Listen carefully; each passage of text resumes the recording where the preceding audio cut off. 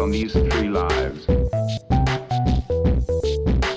Welcome, listeners, to the 39th chapter of the QAnon Anonymous podcast, The Conspiracies and the Left episode. As always, we're your hosts, Travis View, Julian Fields. and I am Jake Rockatansky. And you, Jake, have some issues with your nose. Is it Oh, my shit is fucked. you have some allergies here?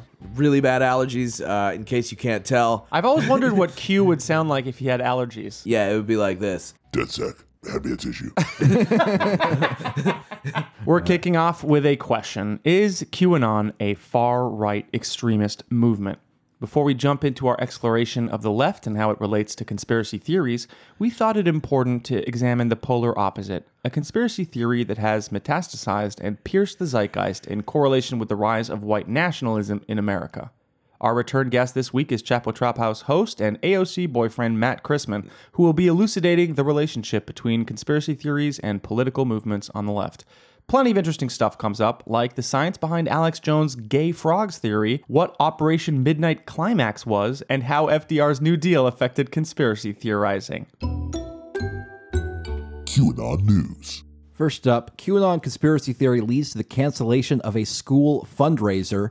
So, God damn it. So this whole story started Not public schools. with a James Comey tweet. So James Comey participated in the hashtag 5 jobs I've had Twitter meme, and he listed his 5 jobs as 1, grocery store clerk, 2, vocal soloist for church weddings, 3, chemist, 4, strike replacement high school teacher, and 5, FBI director interrupted. Can we discuss strike replacement high school teacher? Yes, we could. Imagine yeah. showing off that you're a scab. I know. It's like he could have just said teacher. Just say teacher. Just lie. Just lie. Or just don't mention it. Don't add details. But he had to specify I was a teacher, but specifically I was a scab teacher. He's like, hey, working class, you'll relate to this. I replaced one of you when you complained about not getting paid enough. Plus, isn't he some richy rich boy? Like, he didn't even need to do this. He's just a piece of shit. Fucking believable. This sounds like 5 jobs I had over summer break. Hot dog concession stand slinger. But he's like... The whole point here is to seem likable and down to earth. Yeah. And he's on his way, because if you just go grocery store clerk, vocal soloist for church weddings, okay, you're All goofy. right, chemist, cool, I interesting. guess. Side thing. Yeah. And then it's just like betrayer of the working class. Like, you might as well just... And then this fucking guy, he's like FBI director. Interrupt? Yeah. I would have done it for longer if it wasn't for the mean meanie. Like, shut the fuck up, dude. Like, James Comey, you girl, fucked everything up. You fucked everything up. Oh my god, dude. Jake doesn't just have allergies, he's also got the rabies. So it was just a silly meme, but to the QAnon community, it was something deeper. So they posited that the first letter of each job listed meant something. Each letter was GVCSF, and that's actually also an acronym for the Grass Valley Charter School Foundation. Now, Oh, never mind. It's a charter school. Who gives a shit? and so I'm sorry. I thought it was a public school. I retract the fact that come I'm on. horrified by this. Oh, right. Yeah, no, this is taking money away from a children. school. All right. It's a Still charter children. school. Charter schools are not like public funds. Yeah, but children don't but it's- choose that they go to a charter school. Yeah. No, their shitty parents do.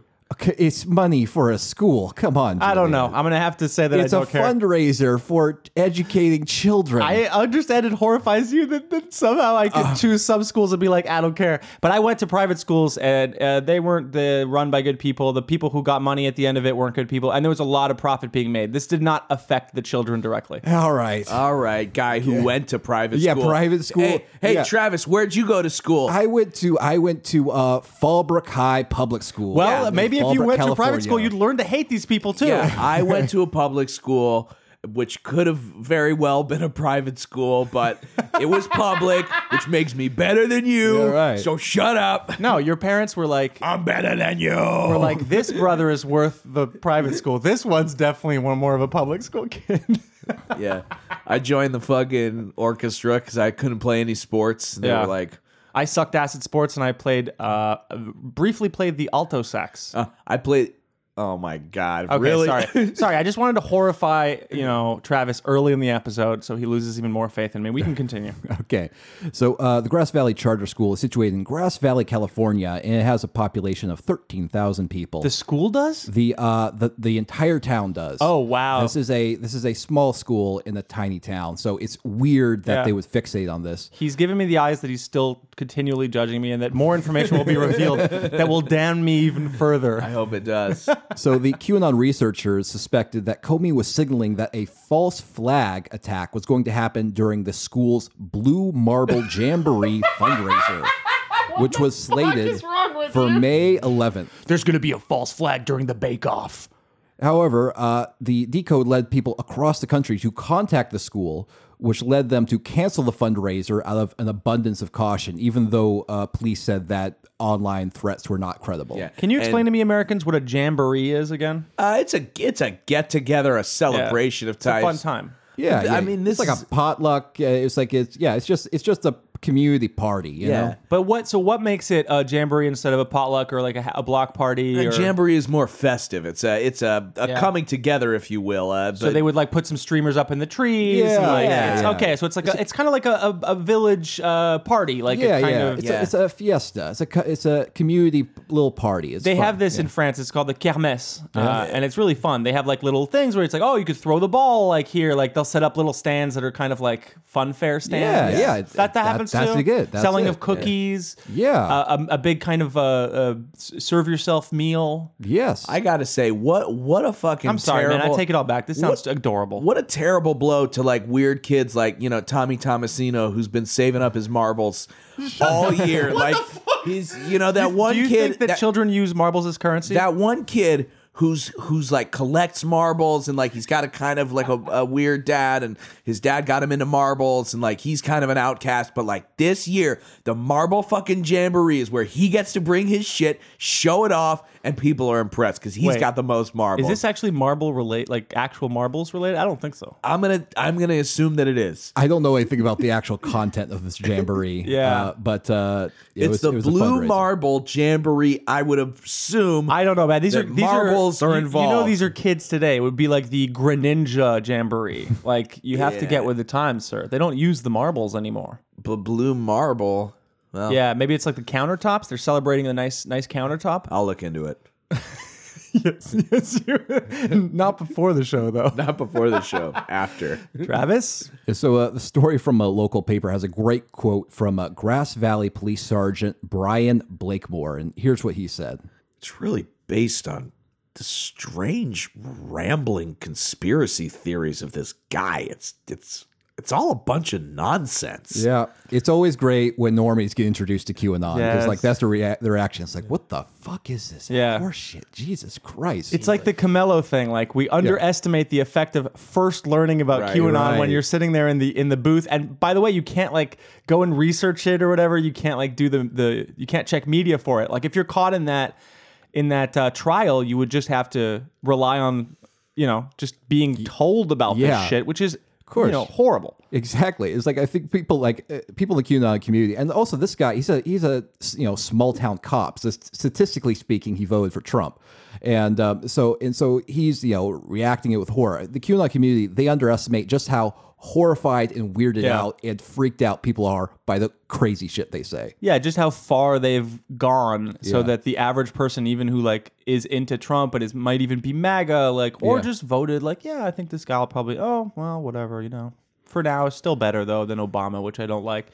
And then they're just told like, okay, your school was closed down because they believe Hillary Clinton sucks the blood of babies directly from their dead bodies. And to prevent After this torturing them. information from coming out, they have used MK Ultra to turn one of your students into a crazed shooter. So we're going to be closing the school. This comes from multiple civilian tips. And What I like is that they shut down a false flag, which means that now the QAnon community is so far gone, and I've heard this kind of said, that they can consider a thing that actually they agree deaths happened at, but it's still a false flag because it wasn't perpetrated by the people you think. It was perpetrated by some deep state cabal that's organizing the whole thing.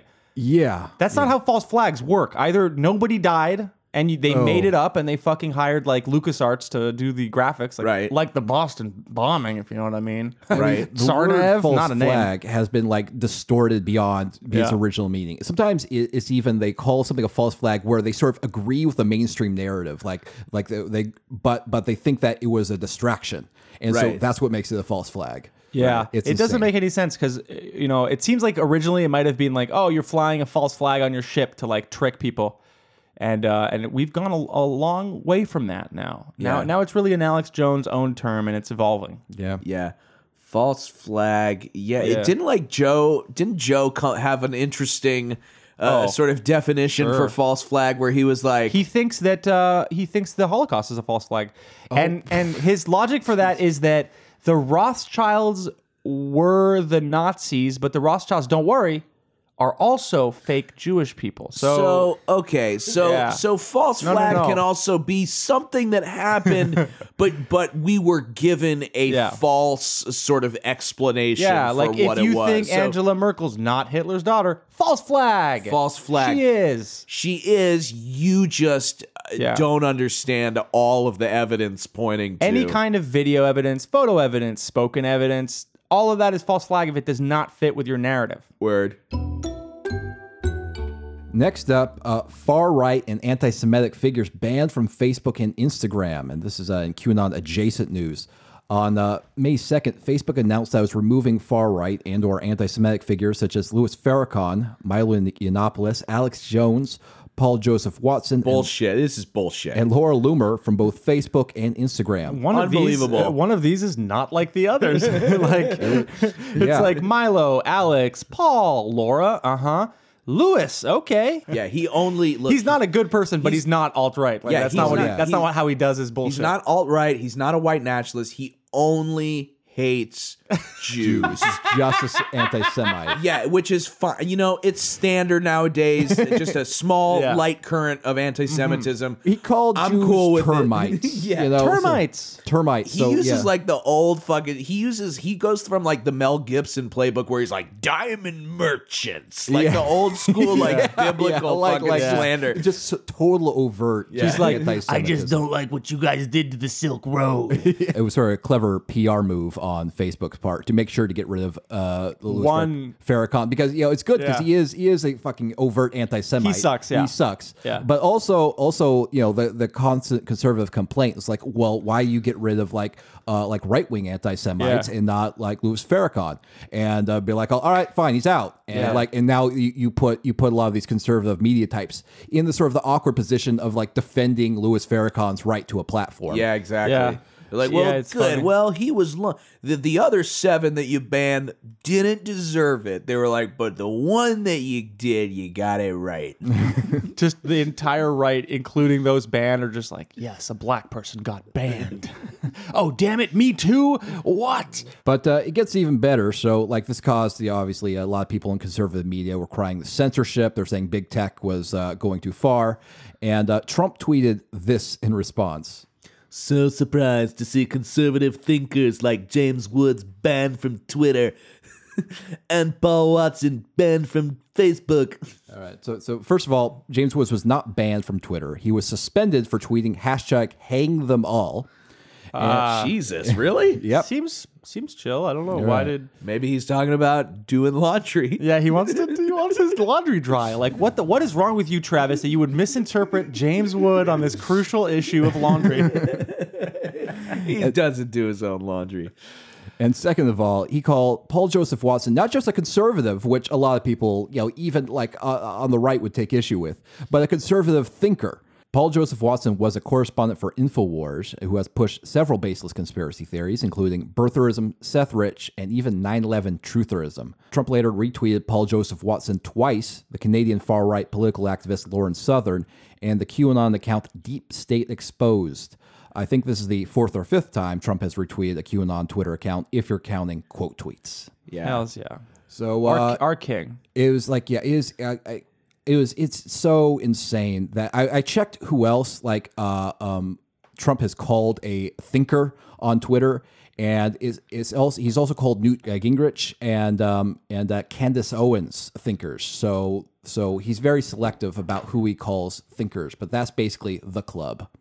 Yeah, it's basically, if you say Trump is good and that the media lies, you are a great thinker. Of course, if you say Trump is good on a big enough platform, that's it. It's whoever he sees on the TV, guys. right. Yeah. Also, of course, Internet or Paul not. Joseph Watson, not a U.S. citizen, not an American, doesn't even live in this country. He lives. Incredible that Travis is a nationalist. Well, I mean, it's like it's curious. Yeah, maybe the president how should much just- care Trump is paying attention to the treatment of a foreigner. It just strikes me as a little bit out of character. Yeah. Yeah, maybe he didn't want to look like he was like jocking James Woods too much, so he's like, I'll throw in another guy. I don't know. Paul Joseph Watson, he always appears in front of that fucking like map of the world. I think he's handsome.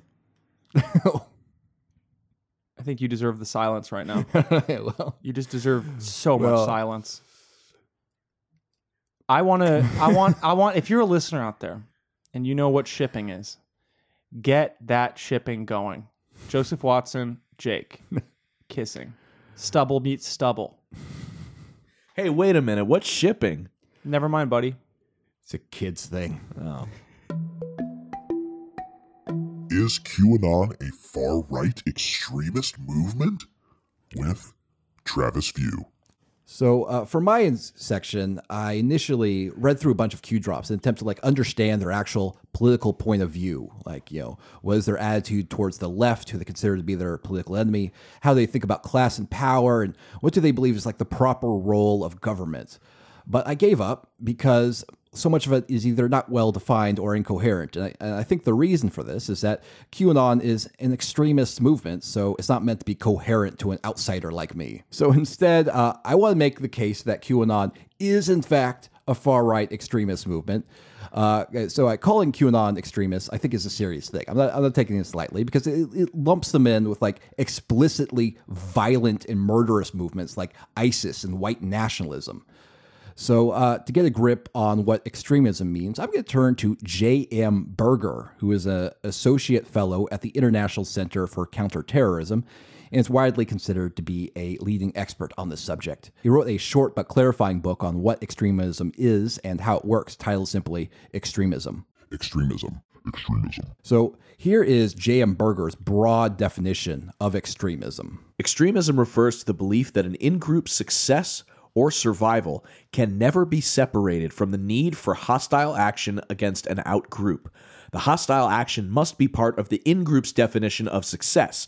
Hostile acts can range from verbal attacks and diminishment to discriminatory behavior, violence, and even genocide. So I think it's pretty obvious that QAnon satisfies this definition. They imagine that a great awakening can only happen after mass arrests and possibly executions of their political enemies. Right. It's like it's one after the other.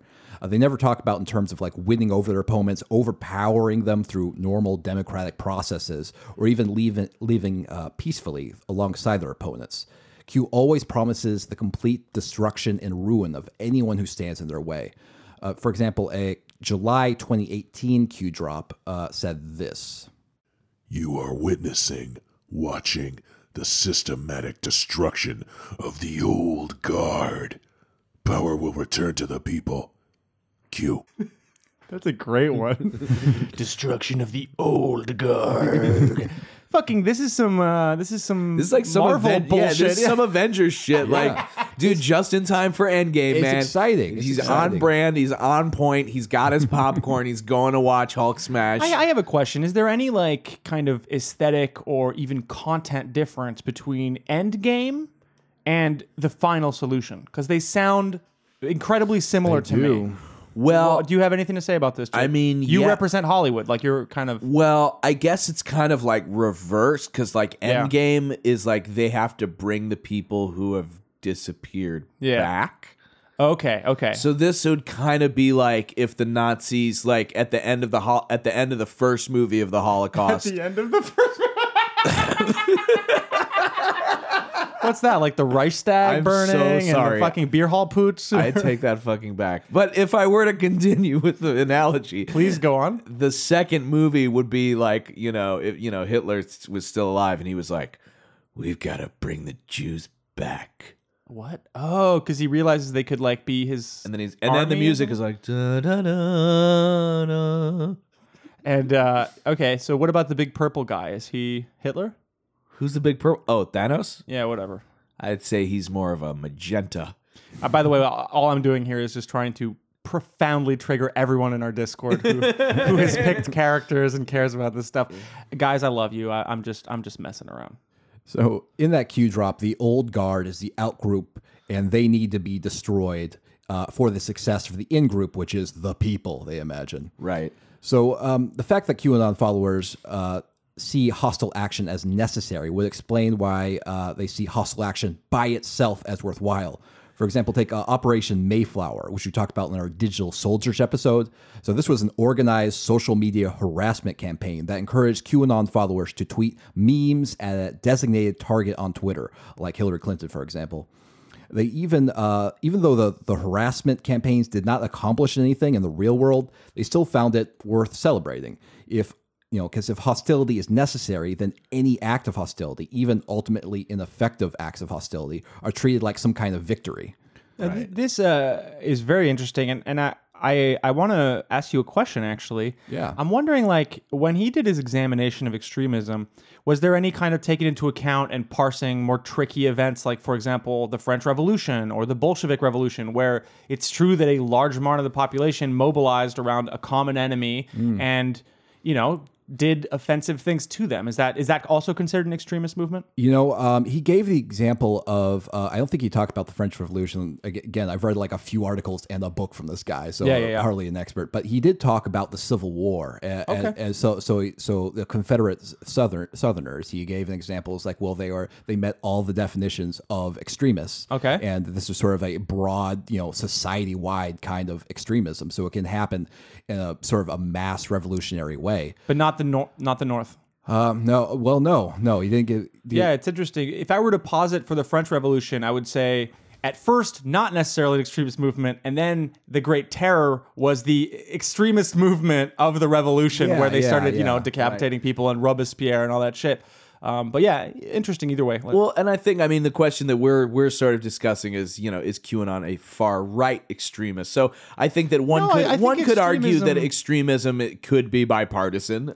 It can be, and the question is then, what's considered an extremist group that seems to, like you said, kind of celebrate the other person's pain just for the sake of it, not for the sake of societal change or anything. Yeah. Like hostility is the goal. What's important is the hostility, not sort of like any sort of real world end result. They just believe that there's a need to be hostile in order to achieve success. Right. So like the rewriting of the Constitution and a profound change in the kind of like form of government, unless it's literally saying, no, we're going to target the people who, represent it and try to identify it as some sort of racial group or some sort of specific kind of group, then it would be still considered essentially a political movement that became violent. It's a tricky one, isn't it? It is an interesting thing. Yeah, it's really tough.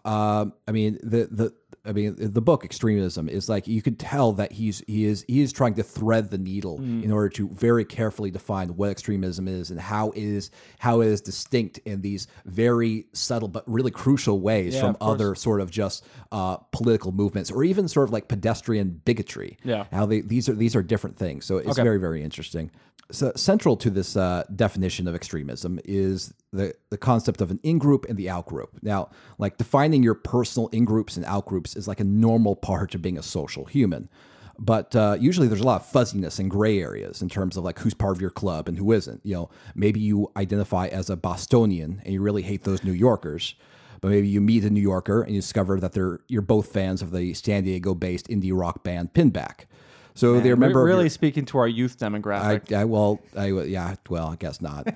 So they're a member of your out group in some sense, but not others. Not only that, your in group and out group tends to be in flux. It changes over time. Maybe you move to Boston and instead you become a fan of the San Diego-based indie rock band Rocket from the Crypt.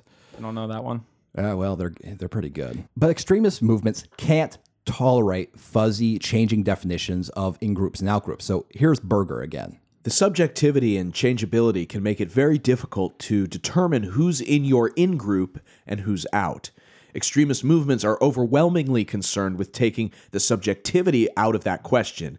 They seek to eliminate gray areas. So, I mean, again, this is QAnon to a T. QAnon divides everyone in the government into white hats and black hats.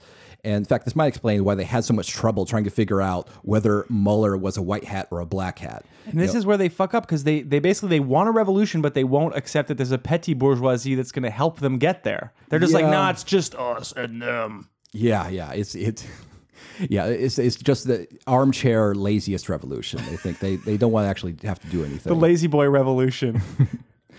The extremist the extremist worldview doesn't allow for something more neutral, like thinking that Mueller is just a cop doing a job he was assigned. The need to eliminate gray areas in QAnon, I think, explains why Democrats, the mainstream media, the Rothschilds, Antifa, John McCain, even the Catholic Church are kind of lumped together in one gigantic web.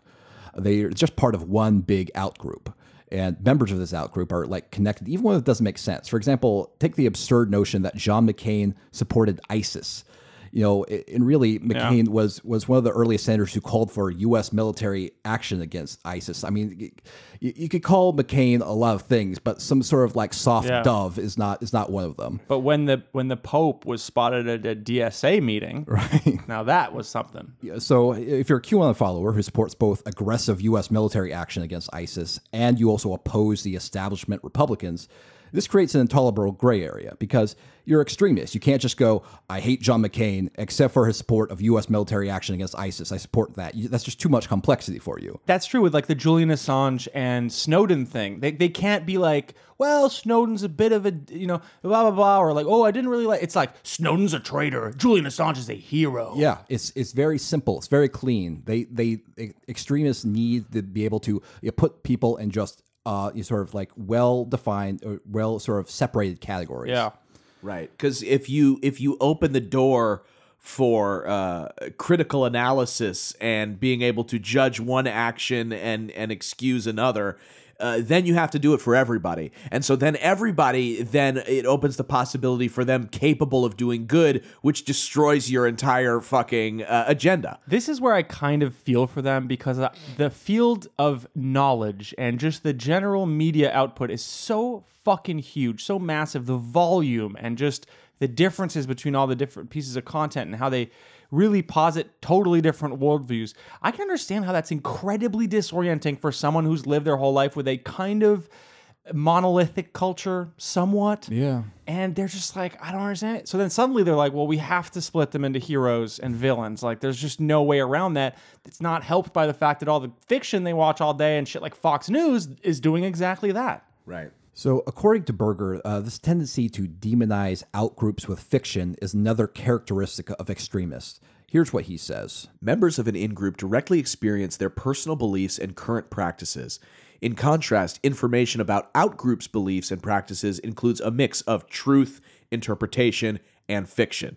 As a movement shifts towards extremism, this mix may shift toward fiction and become more toxic, aggressively highlighting negative data points and ignoring or rebutting positive data points. Berger also talks about how extremists believe that the continued existence of the outgroup threatens the in-group.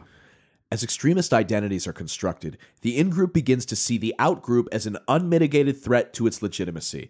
This threat creates a crisis, a pivotal event that requires an active response from the in-group.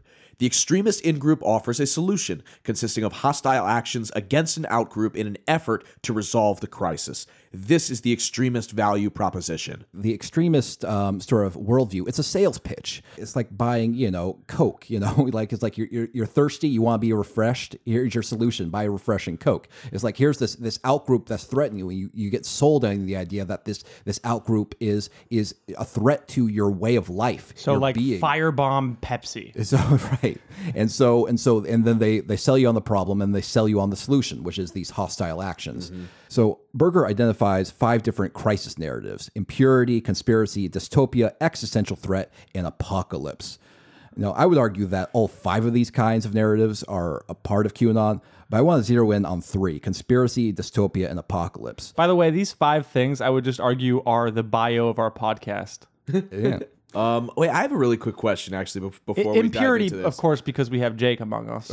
Shut up. Is there is there a difference? Because if you look at QAnon, the guy who's making the posts, he's never saying you need to go out and you need to snuff these people out. He's saying, don't worry, you sit and do nothing. You sit and message each other on Facebook Instant Messenger and post in the comments section. We will carry out the violence. We're the ones that, don't worry, it's already underway. Does that differentiate them in any way, would you think, according to Berger, based on the fact that he's not saying, hey, Travis, you go out and kill Hillary Clinton, as opposed to he being like, don't worry, I'm working on killing Hillary Clinton and it's all good. The only like action that Q demands of QAnon followers is like posting and memeing. Yes, and to believe, to believe. To believe, yeah, exactly. It's like you have faith and get the word out. Yeah. It's like your job is to awaken the normies basically by posting over and over again. Yeah. And it's like is that different from other? It's actually not. So we're gonna talk a little bit about how some sort of extremist movements actually encourage inaction, because that's how you sort of like Interesting. Okay, we'll get to it. You can get sort of more people that way. Your enemy is your digestive system. You need to eat a fuck ton of hamburgers. Also, your enemy is your family and all your friends. You need to damage your own life. Firebomb your family. Don't forget the chair that's Emotionally. uncomfortable when you sit in it. Your wife is really kind of a bitch, isn't she? So here's how Berger says that extremists use conspiracy theories. Conspiracy theories are among the most powerful and ubiquitous tools that extremist ideologies use to explain real or perceived problems afflicting the in-group, attributing them to secret machinations by a powerful cabal of elite out-group members. There we go. Yes, That's it. He describes like a cabal. This is like, this is like QAnon. This is 100% QAnon. Yeah. So here's how Berger says that fear of dystopia can drive extremism. In extremist dystopian narratives, the corrupt regime favors outgroups and disadvantages in-groups, often reflecting or fictionalizing conspiracy theories in a vivid format. That is a sentence that I have no idea what I just read. So, I mean, in QAnon, there's this dystopian narrative that's the 16-year plan to destroy America. You're Okay, familiar right, with this? yes. Yeah. So they believe that Hillary Clinton conspired to create a plot that would favor the elites and immigrants, essentially. Why both of those? They're so opposite. Well, you'd think, but I mean, a lot of these people think that that the elites are above them in society and immigrants are below them, and so they're going to favor both those two groups and not me, the regular American. Anybody who's not you. Had Hillary Clinton been elected, they would have had finished executing this plot, which would have led to the downfall of the United States. So here's how Berger describes one way that extremist movements use apocalyptic narratives. Millenarian apocalyptic movements believe that the end of the current age of history is fast approaching, a narrative typically predicated on prophecy. This climax brings a cosmic wave destruction, usually related to an apocalyptic war between the chosen in-group and a demonic out-group, after which a perfect and utopian society will emerge. So this is basically QAnon's The Storm and the Great Awakening. Yeah, totally. So what's interesting is that Berger says that for extremist movements that emphasize apocalyptic narratives, believers don't even have to do anything. Here's what he says. For apocalyptic and millenarian adherents, the solution can be simpler still. Sometimes they only have to show up. Believers are mandated to take part in a cataclysmic event whose conclusion and aftermath are divinely ordained.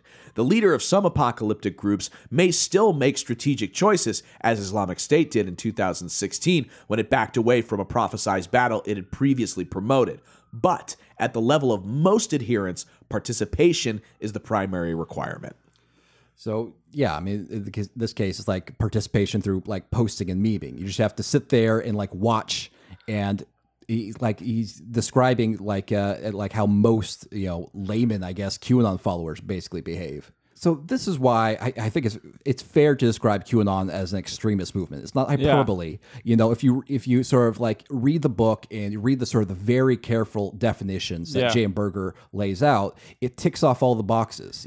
So the QAnon people think that immigrants are other. They do think that immigrants are other. They sort of basically believe that Hillary Clinton is sort of like, far above them in the class structure, and immigrants are far below. And so Hillary Clinton was plotting a sort of a way to benefit everybody except them, the people who are both above and below them in sort of the class structure. Well, and That really makes the Weird Al version of The Right Stuff. What's in the middle? Oh, yeah. The white stuff. It's just right. Wow, that really is. I hope you outro the episode with that song. I will actually outro the episode with that Weird Al song. Yeah.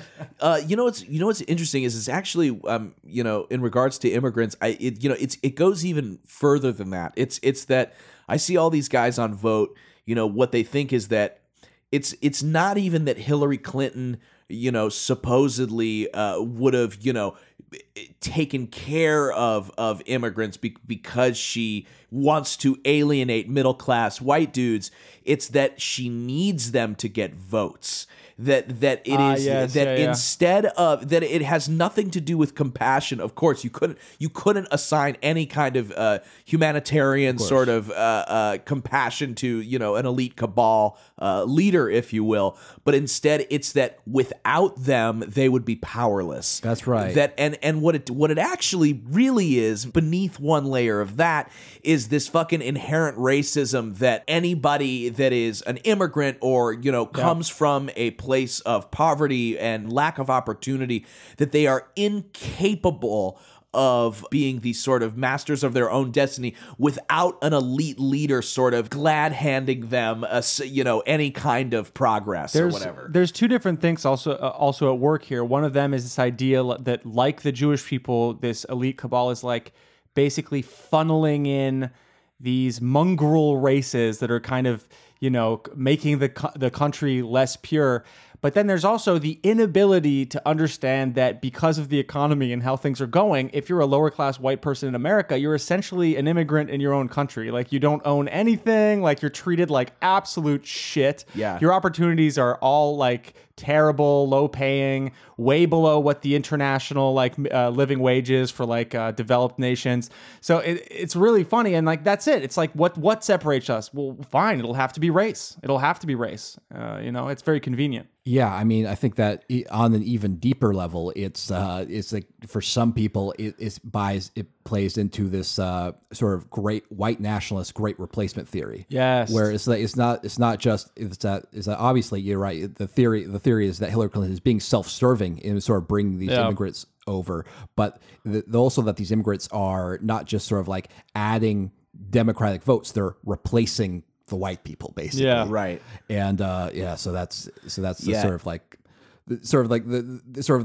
the ugliest level of that kind of theory. And going back to sort of what I was saying earlier, it's like, immigrants they're too stupid to realize that the elite ruling class is using them to stay in power, and so it all really just ties down into the same old bullshit that we always find ourselves in once we peel back all the layers of this nonsense. What's really funny is like two of the group that have been emphasized by this weird Koch brother dark money is that, for example, there are two groups that the Republicans, I think, have given up on kicking out of the country. One of them is black people, and the other one is gay people. And so they're like, well, gays for Trump. Well, Blexit. Well, they start pouring money into trying to unstick these groups from voting consistently Democratic. Right. So it's interesting to see the levers there and be like, well, immigrants we can still keep out. I think we can still argue that. They're like, the floodgates are open. We already have too many homosexuals and too many African Americans. They've already gotten through. All that we can do is try to turn them. Homosexuals are the immigrants of gender. It's really a stretch. Julian Field's next book. No. Matt Chrisman is one of the hosts of Chapo Trap House, and more importantly, a repeat guest on the show. He recently recorded an episode of Chapo called The Inebriated Past, American Conspiracies, that I thought was interesting for obvious reasons. Welcome back on the podcast, Matt. Thanks for having me, you guys. Before we jump into the serious stuff, can you catch us up on any beefs with the QAnon community? I know you mentioned that the guy you had originally had a bet with, perhaps deleted his account already? He deleted his account. No, he protected his account. Then he changed his handle.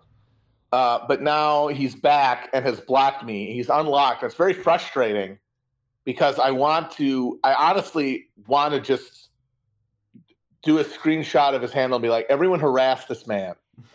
Because he told me with total confidence that by the end of January, all the deep state pedos would be in jail. And then, I think it was January 15th. He said, January 15th, you idiot. And then on the night of the 14th, he had blocked me and protected his account. Yes. Which means he clearly was aware that he had promised more than Q and those guys could deliver. But and that annoyed me because I wanted to harass him. And so I kind of forgot about him. And then I was like, hey, let me check that guy again. And he had changed his name. He's now Eric Cohn SEO, I think. But he's not protected anymore, but I am blocked by him. So I cannot personally own him over it, but it also feels petty to, create some sort of pile-on. I like that he waited till like the night of the 14th. That like I just imagine him sitting by his computer being like, come on, arrest. And then like the clock like just waiting for it. Yeah, like, just come like on, white hats, what are you doing? Like fucking just like Groundhog Day, like the clock ticked from like 5:59 a.m. to like 6 a.m. and he was like, all right, fuck it, it's a go, and just like started scrambling and deleting all his shit. Yeah, I like that you didn't but even I wait looked at until his account through an incognito window, and he's still retweeting Q stuff. Yeah. So he did not lose his faith, but he doesn't want me to own him about it, of course, because he's a coward. Yeah. So could you explain to us, moving on now, how the ups and downs of the left and the labor movement in particular affect conspiracy theorizing in America? I don't think you could track it or anything on a chart, but I think in general what happens is that the degree to which there is an ambient sense of class awareness in society, in America specifically, that takes some energy and some fuel away from the sort of pop culture ephemeral conspiracy theorizing that you see, and can kind of keeps it on the right, because the right will always be conspiratorial, because without class as a rubric for understanding why things happen, they are left always to have to explain things with conspiracies. But there's a broader strata of people who aren't necessarily ideologically committed, and the degree to which class is a concept that people are conversant in is the degree to which it can give those people, or a larger percentage of those people, an alternative explanation for the world around them, to then the sort of pop conspiracy stuff.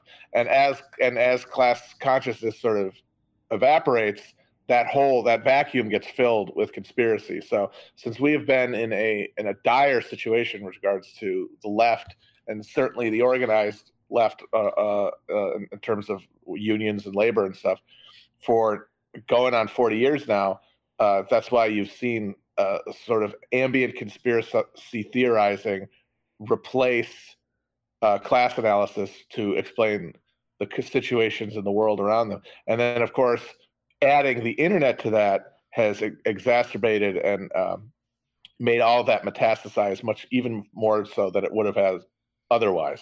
Yeah, you've argued that class consciousness is kind of the opposite of conspiracy theorizing, and so that would kind of track with the breaking down of the labor movement in the aftermath of the New Deal. You mentioned the New Deal, actually. How has the New Deal affected conspiracy theorizing in general? Well, during the height of the New Deal, you didn't really see any. The conspiracy theorizing was very much constrained to the extreme right, and it was before the World War II. It was explicitly anti-Semitic. After World War II, more covertly anti-Semitic, but all of it based around the idea of communist infiltration into the government that was making the New Deal happen. But for people who were benefiting broadly from the New Deal, those sort of conspiracy appeals didn't have any purchase, and because people who the government figures like FDR and stuff were willing to point their finger at malefactors of great wealth and at wealthy interests and at capital, there was no impetus And it was only sort of as that coalition broke up and as the policy portfolio began to be eroded that as I said, that vacuum opened up, and which was filled with more conspiracy theorizing, which might not explicitly be as right wing as John Birch stuff in the 50s, but which has a cumulative effect of being reactionary because it denies class analysis and replaces it with this narrative, this story, something that people get from television and get from movies that defeats a real understanding of the world around you. And also the real problem with conspiracy theorizing is that the solution to it can never be the sort of mass class-based organization that is the solution to problems when you have a class analysis. Yeah, sure. That makes sense. And you've also actually mentioned, kind of more on the left, how government programs in the 60s and 70s, like MK Ultra and COINTELPRO, that I mean, certainly as far as COINTELPRO goes, it was aimed at the left, at civil rights movements, etc. And so you think that these gave somehow credence to conspiracy theorizing in general, especially for people on the left. Could you explain that? Well, the 60s you could have argued from one perspective sort of a high watermark of leftist organizing, but in terms of the new left and this huge swath of the young people being mobilized against the war and for civil rights and things like that. But at the same time, you were seeing the class aspect of the left being eroded because a lot of people who were broadly on working class were became alienated from that left. They didn't have the same necessarily the same agenda. And there was no real connective tissue between the student movement and the labor movement. In fact, there was a lot of tension there, and that tension ended up leading towards a dissolving of the momentum of the entire left. And if you can define the left from like the Great Society liberals to the most fringe Maoist sect. But what really helped that along, though, is so you have at two things happening simultaneously. One is the left kind of coming apart, and at the same time, you have this wave of assassinations and documented government interference in the left, which created a sense of paranoia by the 70s, a sense of paranoia and hopelessness. The idea that anything that you try to do to oppose power will be necessarily defeated by these shadowy forces who are able to marshal assassins and spooks to undermine your movements from within, to spy on you, and to have you killed if necessary. So COINTELPRO, I know that they targeted, the Black Panthers. There was obviously the killing of Fred Hampton, but they also identified and infiltrated labor movements and student movements. Do you think this has anything to do with the dissension between those groups, or was it more a question of identifying those frictions and exploiting them? I think it was mutually reinforcing because those frictions existed, but they were absolutely at every point exacerbated by government interference. And you could ask, like, would the material and cultural lay of the land have inevitably led to the breakdown you had anyway, or was it made inevitable by the intervention of the government? And that's I don't know if you can answer that question, and I think that is one of the things that leads to conspiracy thinking because you know that element has infected your movement. How are you ever going to be able to determine what you would have done otherwise? What would have been? What was the defining moment? What was the real? What were the things that determined the outcome? You'll never know, and so everything is tainted. Nothing can ever be trusted. Nothing can ever be effective, and so, regardless of how effective COINTELPRO was specifically in breaking up organizations that might have broken up otherwise, who knows? By creating the public awareness of that government role, it had the prolonged and profound impact of making all organizing suspect and harder to believe in. So basically, they kind of injected some of these movements with conspiratorial thinking, pushing them into a place where they were like, well, no, actually, there is a shadowy cabal that's out to get us. And that creates a kind of paranoid mind state that can still generate quite a bit of conspiracy-like thinking on the left that is, kind of like on a macro level, not just like, oh yeah, some of the, like there's, this or that might be going wrong, but like on a bigger level, society and these spooks and the government are all controlling us. And having that happen simultaneously with the collapse of power, labor power, that really is those are reinforcing dynamics. That's the vicious spiral. That's the death spiral there. Those two things reinforce each other to oblivion, because even if we have a government that is capitalist, even if we have a government, that capitalist government that having an intelligence network and intelligence communities, a deep state, if you will, determined to prop it up outside of the democratic framework and outside of public scrutiny, there's still only way to defeat that is through organizing. Even if that's true, and it largely is. We know, I mean, you can... A world where Fred Hampton was assassinated by the FBI, and a world where Fred Hampton and Martin Luther King are both assassinated by the FBI, it's not that much. They're really just degrees, right? Like, so we know as a baseline where we stand in terms of having this hostile, deep state that's committed to preventing revolutionary change in this country. But even with that being the case, organizing is the only opposition to it. And as the organs of working class power lost influence, lost cohesion in the 60s and 70s, to find out at the same time that you have these intelligence networks and this deep state, that's just deeply, deeply dispiriting and enervating to everyone involved, because you don't even have a fully capacious working class organization to go against it. So that means that reinforces cynicism and atomization, and that idea that, well, all we can really do is document this stuff. And that's the real thing about conspiracy culture, and that's what makes it reactionary inherently, is that the culture around conspiracy theories is one of documentation and observation beyond anything else. Like that, like look at QAnon. Like all it is posting to some degree, either mimeographed stuff that you put under somebody's windshield or tweets or anything. It all comes down to, I will bear witness to this. I will personally connect these dots. But the next step of, well, okay, what now? I don't think that ever really enters into it. And because of that, focusing on the intelligence networks, focusing on the deep state, that becomes sort of the inevitable result of people on the left trying to figure things out in the absence of a powerful labor movement. Yeah, that makes sense.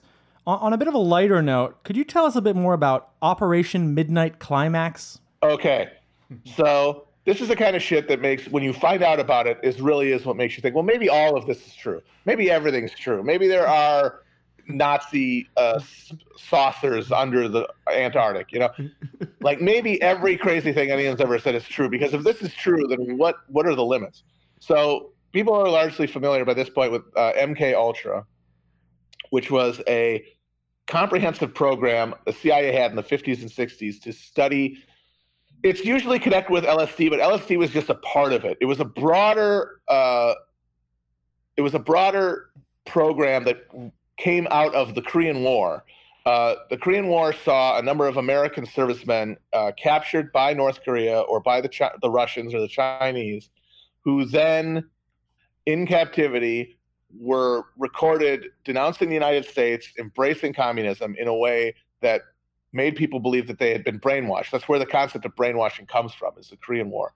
And the CIA, which very well might have been using biological weapons during Korea at the same time, thought, well, okay, that's what they're doing. We got to do that too. And so MK Ultra was a bunch of programs and involving a bunch of different hospitals, research facilities, and doctors trying to figure out how to suggest things to people and make them maybe do things, but also how to break down people under interrogation, how to get people to talk, basically.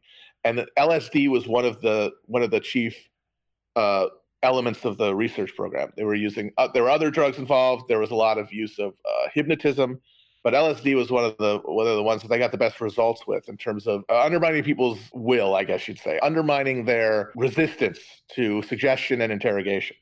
And they did a ton of stuff, including drugging Frank Olson, a CIA chemist, and having him jump out of a window, which was documented in the great Errol Morris documentary Wormwood. But one of the ones they did is that they took up shop in, I believe it was a San Francisco bordello, and put 2-way mirrors into the rooms, put cameras behind the mirrors, paid the prostitutes to, after their sessions with their clients, to put LSD in their drinks, and then they recorded what happened. They recorded what someone being dosed with LSD without their knowledge does. And that's so insane that you just kind of, your jaw drops and you think, like, the U.S. government had no compunction about just sticking their finger in their citizens' brains and swirling it around and seeing what happened.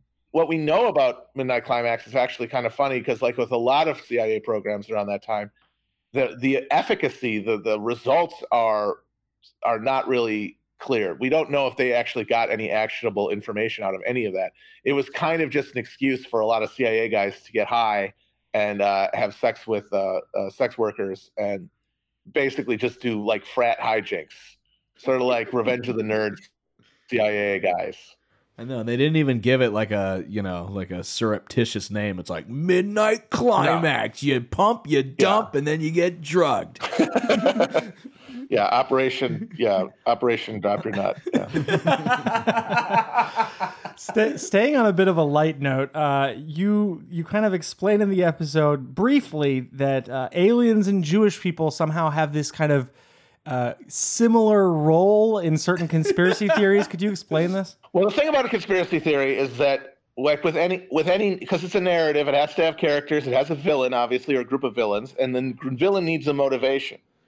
And the problem is that if you analyze human behavior through a lens of motivation, you will end up at Marxist analysis. You will end up at class analysis. You'll end up with, people doing this are people with power and influence, and they're doing it to maintain their power and influence.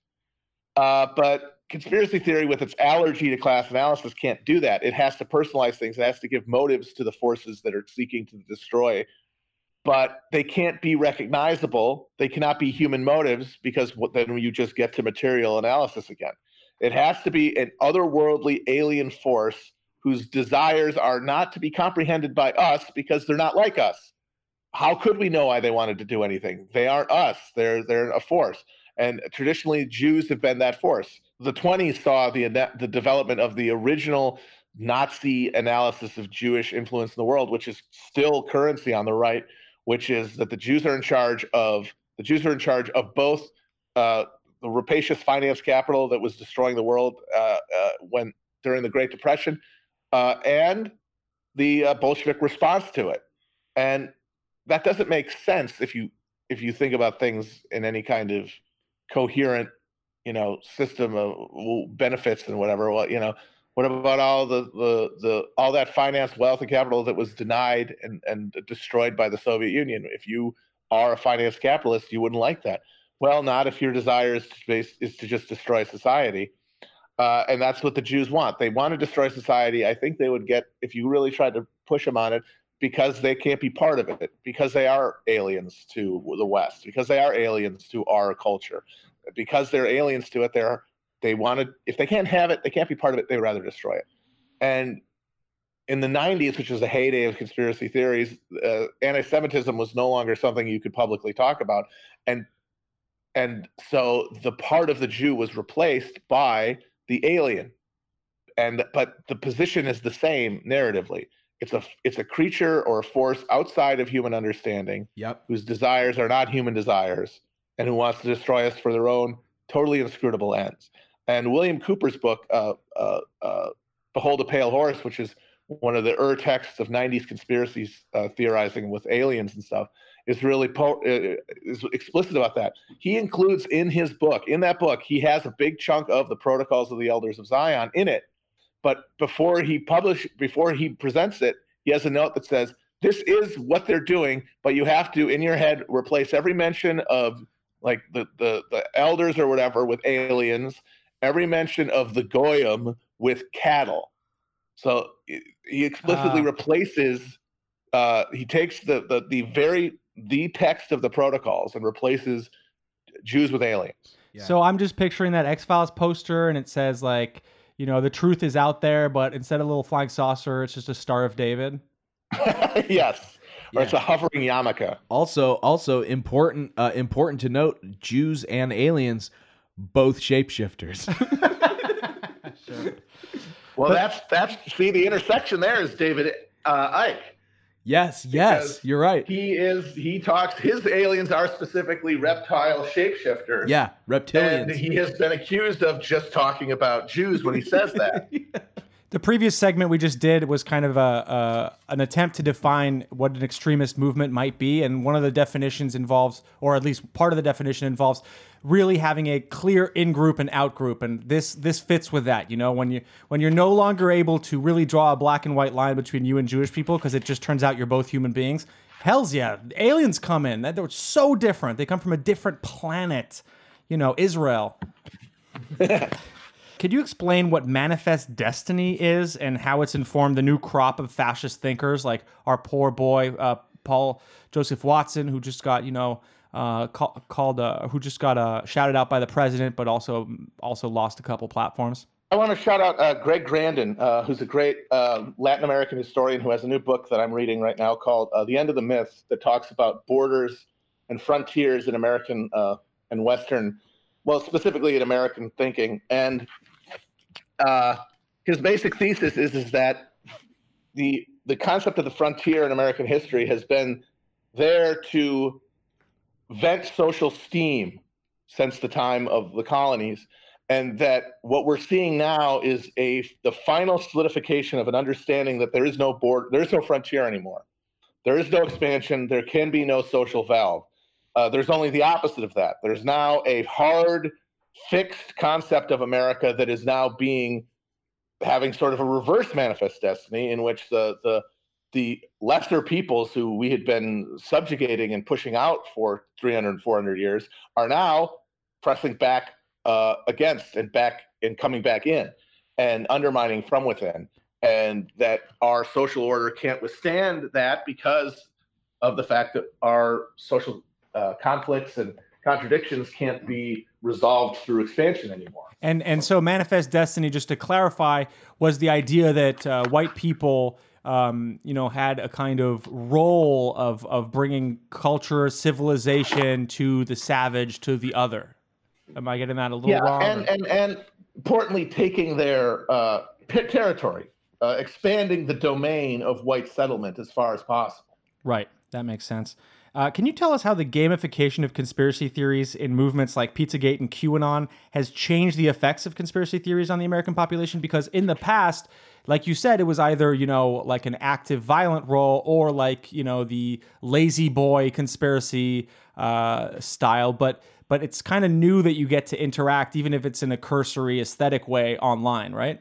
Yeah. I mean, what it is I think, well, the way I would think of it is that the internet really just, because I think, like I said, conspiracy theorizing is inherently passive. It's inherently speculative and speculative, but that's not I mean, if you want to argue that video games are sort of technologically the next step in entertainment in terms of moving from spectation to engage to actual interactivity, and those were only made possible by the technological innovations of video gaming.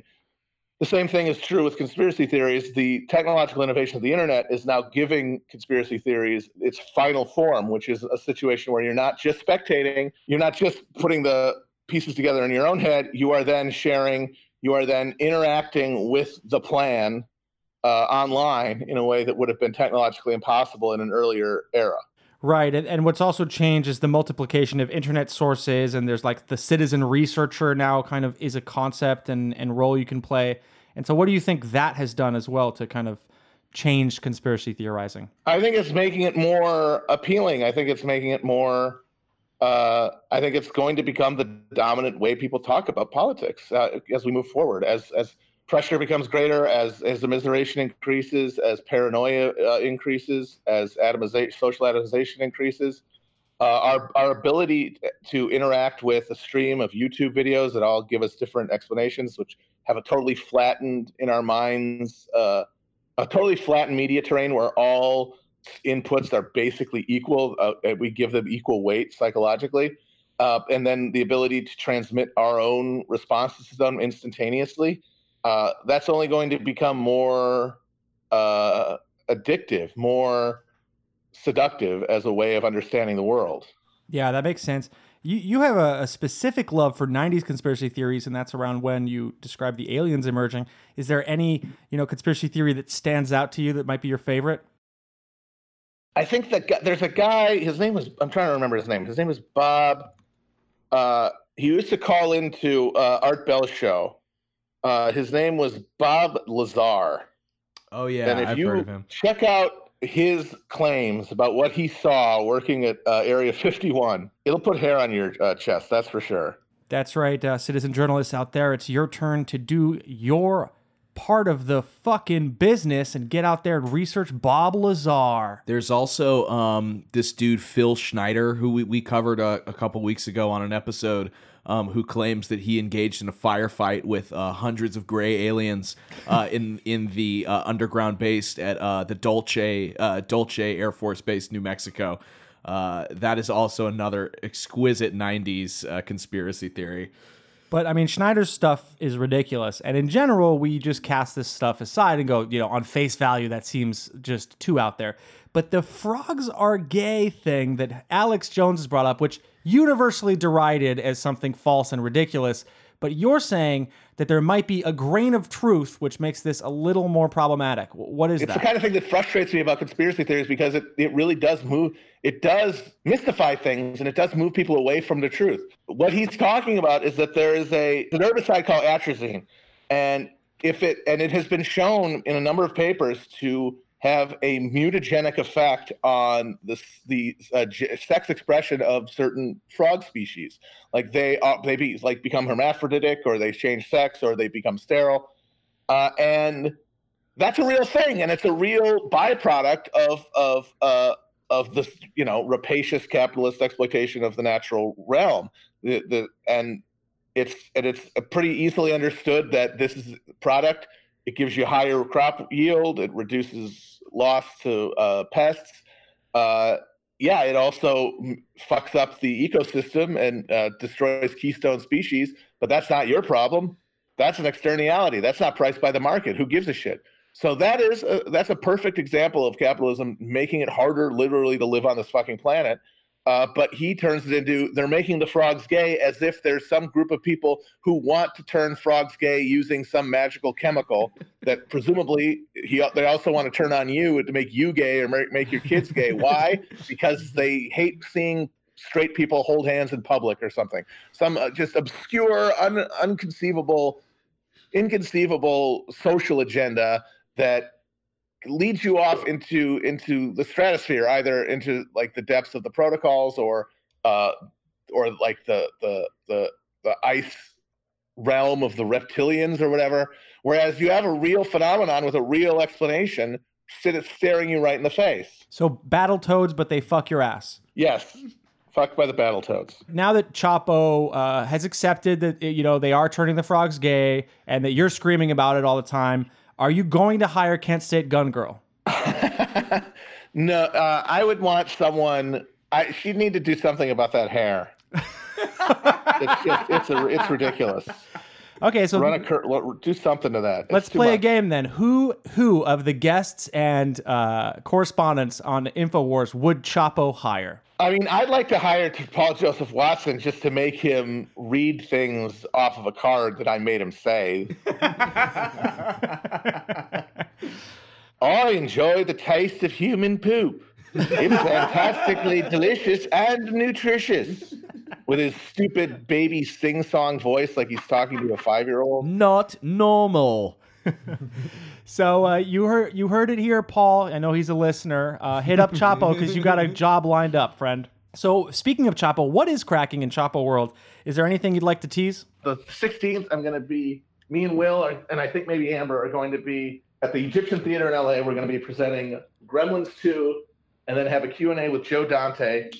Oh my the director God. of that brilliant visionary film, which I'm very excited about. And then in June, we're going to be doing a European tour. Some of the dates are still available. We'll be going from Berlin, London, Glasgow, Manchester, Dublin. And those dates are available at the ChapoTrapHouse.com tour website. Awesome. Fantastic. Well, guess what? We are in LA, and we will definitely see you at the Egyptian Theater. Yeah, we will see you at Gremlins 2. Hell yeah. Oh, cool. Great. Can't wait to meet you guys. Hell yeah. Well, thank you so much, Matt, for coming on. You can follow Matt on Twitter at Cushbomb, CUSHBOMB. You should definitely go listen to his podcast, Chapo Trap House, which is available on all the usual apps. Is there anything else that you'd like to plug, Matt? I'm good. Well, thank you again so much for coming on the show. Thanks, Matt. Thank you. You've been listening to the QAnon Anonymous podcast. Our Twitters are at QAnon Anonymous, at Travis_View, at Julian Field, FEELD, and at Real Rockatansky.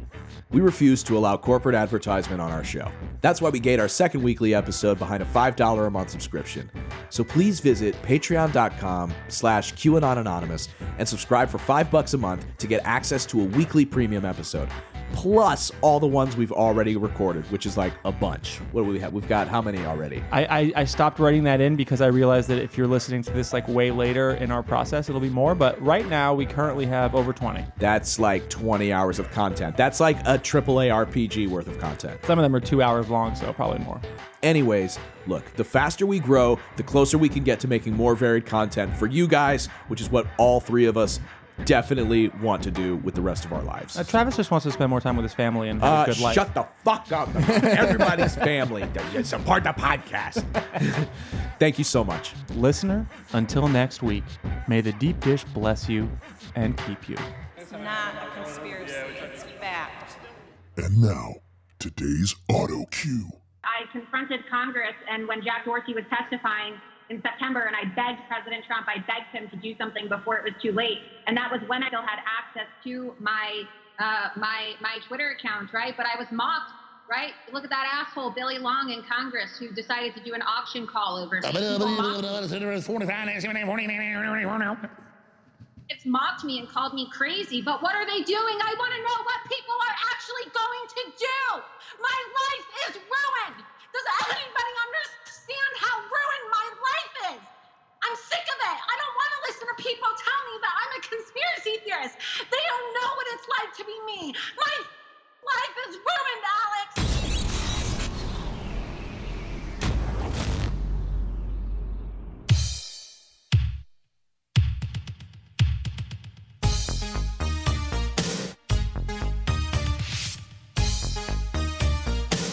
The white stuff.